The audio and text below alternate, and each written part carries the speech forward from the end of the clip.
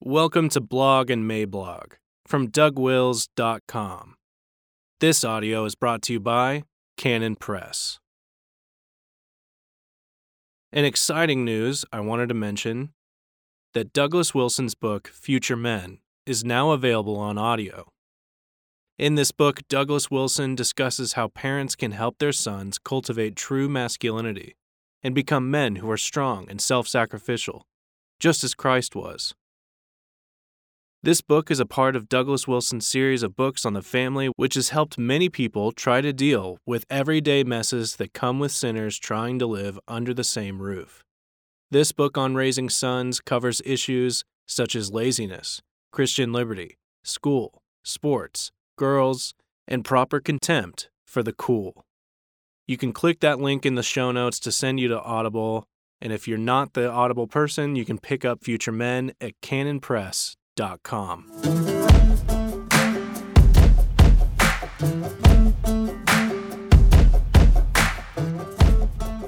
Floyd Riots has a clear summons for 4 more years of Trump. Introduction.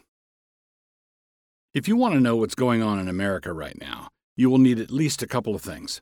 The first thing required is that you will need to be looking at it from a requisite distance. You can't see it from down in the trees, but rather you have to be across the way on a hill, looking down on the forest. The second thing you will need is a set of eyes. And I don't mean physical eyes, but rather a framework for seeing, a worldview, or a foundational wisdom. You will know that you have these eyes, this framework, the worldview, the foundational wisdom, when the gaslighting stops working on you. And then you are accused of racism. On the surface. What has been going on for the last 3.5 years? I'll give you a hint. It has been open and obvious and unremitting, not to mention glaring and palpable, and self-evident and manifest and clear and unmistakable. All of that, and largely invisible. Everything can be categorized under this one heading. We are talking about the absolute refusal of the left to accept the election of Donald Trump. I did not say approve of or applaud or support. I said accept. When Obama was elected, I did not like it. I was grieved and dismayed, but accepted it. That is the way it is in bitterly contested elections. The side that loses is always somewhat butthurt, and then, after a short time for healing, the machinations for the next election start up. We'll win the pennant next season. This is quite a different response than outlawing the game of baseball and burning down all the stadiums. So, the left's reaction to Trump was more like the latter. It was quite different from an ordinary loss, and the reaction began right away. We are talking here about the resistance and the not my president stuff, along with all the rest of that total and complete non-acceptance. We are not actually talking about the 2020 election here, because the 2016 election is still being contested. It is not being contested by honest means, of course not, but it has been contested from the moment Trump won down to the present. There have been many aspects of this attempted slow-motion coup d'etat, but it has come in 3 major waves. The first was the Russian collusion saga, culminating in the impeachment fiasco. The second was the misbegotten coronavirus panic, an attempt at wrecking Trump's strongest hand going into the fall election, which was the economy. Remember the economy? Good times, good times. The third wave has been the orchestrated, choreographed, and astroturfed rioting that erupted in the aftermath of the death of George Floyd. 1, 2, and 3. This has not been standard issue political opposition. It is not even standard issue fierce political opposition. It is revolution being conducted by an elite who have been bred to believe that they have a divine right to whatever it is they currently want. It is revolution, it is the spirit of revolution, it is the terror of revolution. And no, not the American Revolution, a noble enterprise. This is the spirit of the French Revolution, a spirit that resembles the 3 unclean frogs from the mouth of the dragon, the beast, and the false prophet. The first effort entailed the corruption of our intelligence agencies at the highest levels, with the political party in power using these national agencies on a domestic political opponent. Not only so, but nobody responsible for that business is in jail yet. Then there's the second. Some might balk at the idea of including the so-called pandemic as a political operation, but that is what it was and is. Not only so, but the fact that it was a political operation can be plainly seen in the attitudes of our public health officials to the protests and rioting of the third wave. What is more apolitical than a virus, right? You might be forgiven for thinking that way, you naive little yap, but the governors and all their officials are not apolitical. And they all gave the game away when they all, with a straight face, waved through the massive protests over the Floyd death, but continued to restrict churches from meeting. Allow me to correct that. They actually do allow people to go to church. It just has to be a Black Lives Matter church. And the third has been the rioting. The first wave attempted to disguise what it was doing. The second was a little more transparent. This third is the naked attempt at overt political destabilization. Unlike a local riot, calculated event over a local situation, these riots all over the nation have one object in view, which is that Trump must go. To which the reply is that Trump must not go.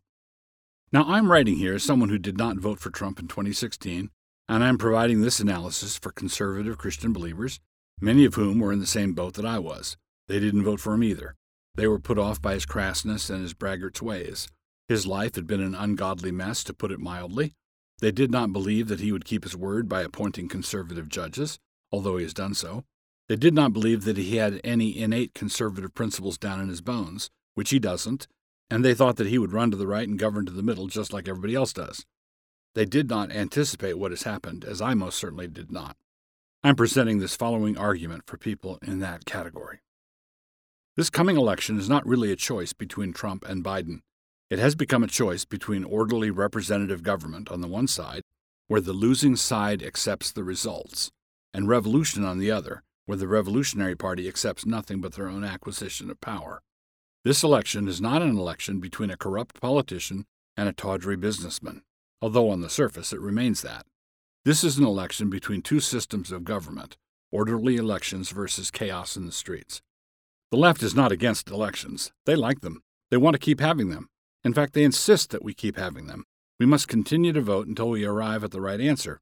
And then, because we found the right answer, the voting stops. As the aphorism goes, you can vote your way into socialism, but you will have to shoot your way out.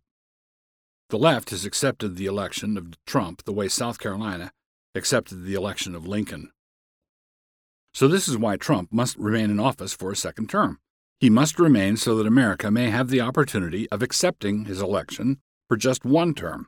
Notice that I did not say support or applaud or hail or acclaim. I said accept. If this happens and Trump serves out his second term without all these Antifa monkey shines, then he will have been elected to the presidency twice, but he will have served a term as duly elected president just once. To be clear, given the current circumstances, I am arguing that it would make good sense for a stout never-Trumper like David French to vote for Trump this fall so that he, French, might continue to have the freedom to oppose President Trump.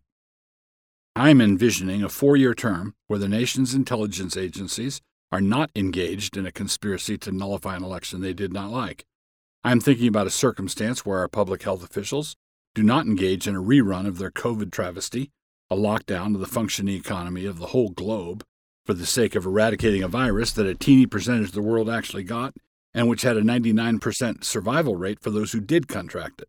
And in addition, I am looking at a scenario where young socialists are denied the opportunity to turn America into the national equivalent of their totalitarian campuses. They want to turn America into the equivalent of Evergreen College. In the meantime, it is conceivable that Biden might win. I don't think he will, but it is not exactly inconceivable, right? But even if he loses big, almost half the electorate will have voted for him. Our country is deeply divided, and the people on the other side of that division will brook no opposition, no dissent, no variation. Their organizing principle is simply viciousness. So if that electoral result happens, and Biden or his replacement takes office, what we will have been seeing will only have been the overture to the full Fun Times oratorio, music by Schoenberg, lyrics by the Unabomber. Against such a prospect, may the good Lord deliver us, but the only advice that I would give for preparing for that scenario is to buy guns and ammo. Definition: grape shot, noun, an argument which the future is preparing in answer to the demands of American socialism. Ambrose Bierce, The Devil's Dictionary. And because the re-election of Trump, which I anticipate without predicting, will not be something the left will somehow take with a good grace this time, so it might still be a good idea to buy guns and ammo. Bedlamites as the scriptwriters for 2020. We live in a generation of the feels, and because these feelings are mercurial, like a hummingbird on meth, and not solid and substantial like an orderly syllogism built out of gray cinder blocks, our culture has been pitched headlong into a maelstrom. Nobody in our ruling class cares about truth anymore, and all of them care about how empathetic they appear to those with the feels. This is how our ruling class has handed over the keys of the asylum to the inmates. Allow me to point out a few of the absurdities that we're being required to not notice. We've been told nonstop for quite a while now that average citizens have absolutely no need for owning anything like an AR-15, right before rioters fanned out through America's cities in a way calculated to make every sane person wish they had bought an AR-15. In the aftermath of George Floyd's death, the Black Lives Matter riots went out and proceeded to kill a bunch of black people and burn down their stores. A racist is anyone who notices this as an incongruity requiring an explanation. We are told that systemic racism is a pressure cooker that makes such rioting inevitable, and that we have no one but ourselves to blame if we fail to reform those systems. So I propose a top-to-bottom reform of what appears to be the central problem, which is corrupt democratic administrations of large urban areas that are deeply blue. Who's actually in charge of these hellholes? Who are the leaders of these crime-ridden, rat-infested, poverty-ridden, corruption-riddled, most dangerous cities? I'll give you a hint. It rhymes with memocrats. Black males are about 6% of the American population and account for over 50% of the homicides. It seems clear from this to some that we need to lay the responsibility for the carnage at the feet of slaveholders who have been dead for 200 years and assign no responsibility whatever to the men pulling the triggers. Some background reading here. Special note to those readers who have been trained to respond as though the facts cared about the way we feels, and who have surmised that I must be racist because I've been fraternizing with facts. I would refer you here. Mayors and governors allow unrestrained looting and then are begging the big stores not to abandon the area. Yes, we let them burn you down and will not promise to do anything different next time, but we are still wondering how you could be so bigoted as to leave our fair city. The mayor of Chicago is begging Walmart not to leave. And Walmart would actually have a strong hand to play here, except for the fact that I'll bet you $10 that the head of HR at Walmart thinks just like the mayor of Chicago. Now that the governor of Virginia has determined to remove the statue of the great Robert E. Lee, I think we can take this as the signal that America is ready to remove any monument or institution that embodies a legacy of racism. Does this mean it is time to outlaw the Democratic Party and Planned Parenthood? How about those statues come down? These people are still selling black people. Dead ones, but they're selling them. Woke activists are saying that justice is whatever they say it is. Let me think about that for a minute. No. They are also demanding that white people shut up. Also no. Christian complicity. How did this come about? How did it happen? This is a nation with a deep Christian heritage reflected in our history, laws, customs, and more. We are a nation that still contains millions of evangelical Christians active in their faith. How is it that such a large group of believers has come to be trampled upon by men? Here's a hint. Matthew 5:13. You are the salt of the earth, but if the salt loses its flavor, how shall it be seasoned? It is then good for nothing but to be thrown out and trampled underfoot by men. Christians get persecuted for two different sets of reasons. One kind of Christian gets persecuted because of how potent his faith is. If a group of Christians who were former Muslims began worshiping openly in Mecca, they would be treated savagely, not because their faith was insipid and worthless, but precisely because it wasn't. That is one kind of persecution.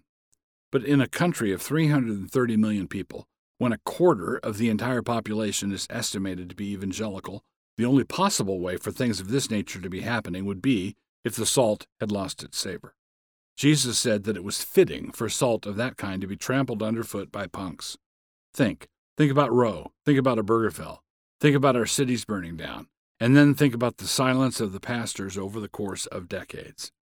American Christians are like sheep without shepherds, like Israel scattered over the hills. The shepherds have heard rumors of wolves and so are hiding in caves, leaving the sheep to fend for themselves. The shepherds are self-quarantining. There are many aspects to this, but I'm here going to limit myself to mentioning a couple. There is a deep and corrupt dualism in the American pulpit. We have a theology of detachment, one that separates the upper story of faith from the lower story of day-to-day action. And day-to-day action must concern more than just our personal ethics. It also includes ethics for the public square. This dualism, this detachment, has been with us for many decades, and because political controversies change over time, it has caused us to be irrelevant in numerous ways. Like the priest and the Levite in the parable of the Good Samaritan, we have a theology that summons us, requires us to cross over the other way.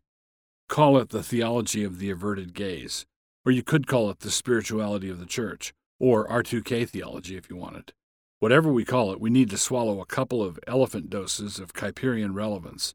Some parts of the church won't be able to get enough medicine through mere pills, though. Escondido needs an injection in the butt with a syringe the size of a policeman's baton. Then there is the related problem of education. The fact that Behemoth State U had a fine engineering program when your great-grandfather went there doesn't mean that they won't corrupt your perky little Charlotte Simmons in short order. A big part of our problem is that the vast majority of those millions of evangelicals mentioned earlier still send their kids through the government school system K through 12, and then when that demolition job is done, they send them off to the wrecking yard called the world of higher ed. Out of all the colleges and universities in America, including all the ostensibly Christian ones, there's a mere handful of colleges that have not bowed the knee to Baal. New St. Andrews is one of them. To make this a little personal and a tad overstated, but only a tad, if you have a graduating senior who has not applied to NSA, but has applied to Old Slewfoot, then you don't get to ask what is happening to America, because you are what's happening to America. There's obviously more to say about all this, but I will say it later.